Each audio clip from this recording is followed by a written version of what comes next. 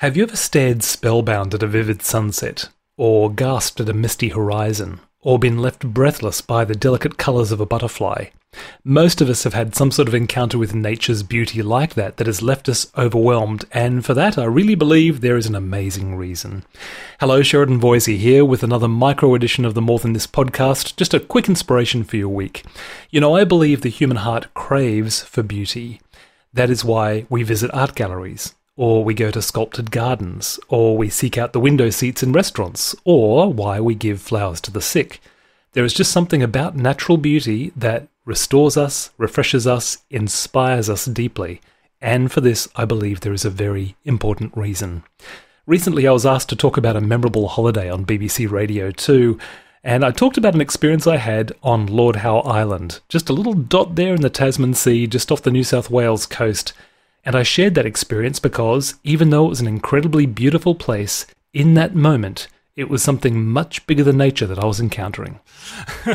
Well, the wonderful Pause for Thought theme this week, my favourite holiday, and I won't forget this holiday, Kay, at all. Some years ago, my wife and I boarded a small plane in Sydney, flew out over the Tasman Sea, and landed in one of the most beautiful places I have ever been to, Lord Howe Island. World Heritage listed for its rare plants and animals, it is a paradise of white sands, crystal waters, and untouched rainforests. Lord Howe Island is shaped like a crescent, and it's got beaches on one side and a lagoon on the other. And swimming off the beach is quite an experience. One morning, I found myself swimming with turtles, giant trevally and shimmering spangled emperors, while a large moonwrasse hovered nearby, its body flickering blue, red and yellow like a billboard on Piccadilly Circus. Just beautiful. The lagoon is equally impressive. A coral reef offshore breaks the waves. That leaves the lagoon kind of calm and sparkling and shallow for hundreds of metres. You can just walk for hundreds of metres. And it's there that I had an experience I will never forget. I was waist deep in the lagoon, wading around some rocks, when something caught my eye. I stooped to look, and at my feet was a mini reef of white, orange and purple corals, and in, around and through them scuttled a whole world of beautiful creatures. Yellow-tailed elegants rushing here and there, butterfly fish with black and yellow stripes, Nemo-style clownfish with their big orange bodies and their bulging eyes. I towered like a giant over this thriving kingdom, but they didn't mind. The fish didn't mind at all. Some of them stopped and stared at me, curious about their new visitor. I slid my hand into the water, and 3 butterfly fish immediately came up and kissed it. The sand, the water, the aquarium at my feet, it was all so overwhelmingly beautiful, it made me stop in reverence.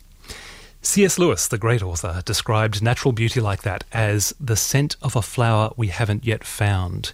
His point was that beauty points beyond itself to an unseen source somewhere, and on that day I truly believed he was right. When the Jewish prophet Ezekiel encountered God, he wasn't shown a bearded man in white clothes. No, he saw a brilliant blue throne and someone seated on it as a radiant fire with colours exploding all around him.